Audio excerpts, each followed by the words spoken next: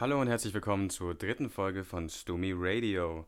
Heute ausnahmsweise mal ist das keine Live-Aufzeichnung von der Radiosendung, sondern es ist wirklich nur ein Spotify-Exclusive.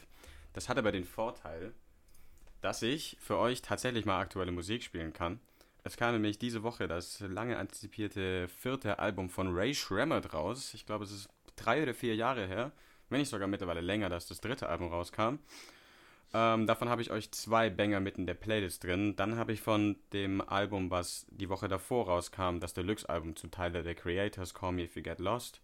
Das Deluxe heißt The Estate Cell, habe ich 2 Songs reingepackt. Noch eine Woche davor, das Album hatte ich auch bereits präsentiert, Scaring the Hose, Kollaboration von JPEG Mafia und Danny Brown.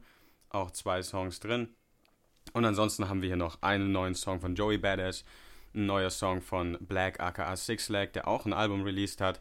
Eins von Lil Yachty, dessen Album kam so vor 1,5 Monaten raus, fantastisch. Noch ein Song von dem Homie Fillerhead und ein Song von dem Holy Flay. Unsere Themen heute sind Trump, die Saga geht weiter. Dann kam in einer Studie etwas ziemlich Drastisches über ExxonMobil und also ExxonMobil ist eine Ölgesellschaft und deren Vertuschungsversuche raus. Dann reden wir über die Legalisierung in Deutschland. Wird sie passieren? Wird sie nicht passieren? Wie ist da gerade die Lage? Dann kommt das Thema Frankreich und Israel, was gerade ordentlich on fire ist. Der erste Mörder von Pop Smoke wurde verurteilt und letzte Nacht starb ein 18-Jähriger in Asberg.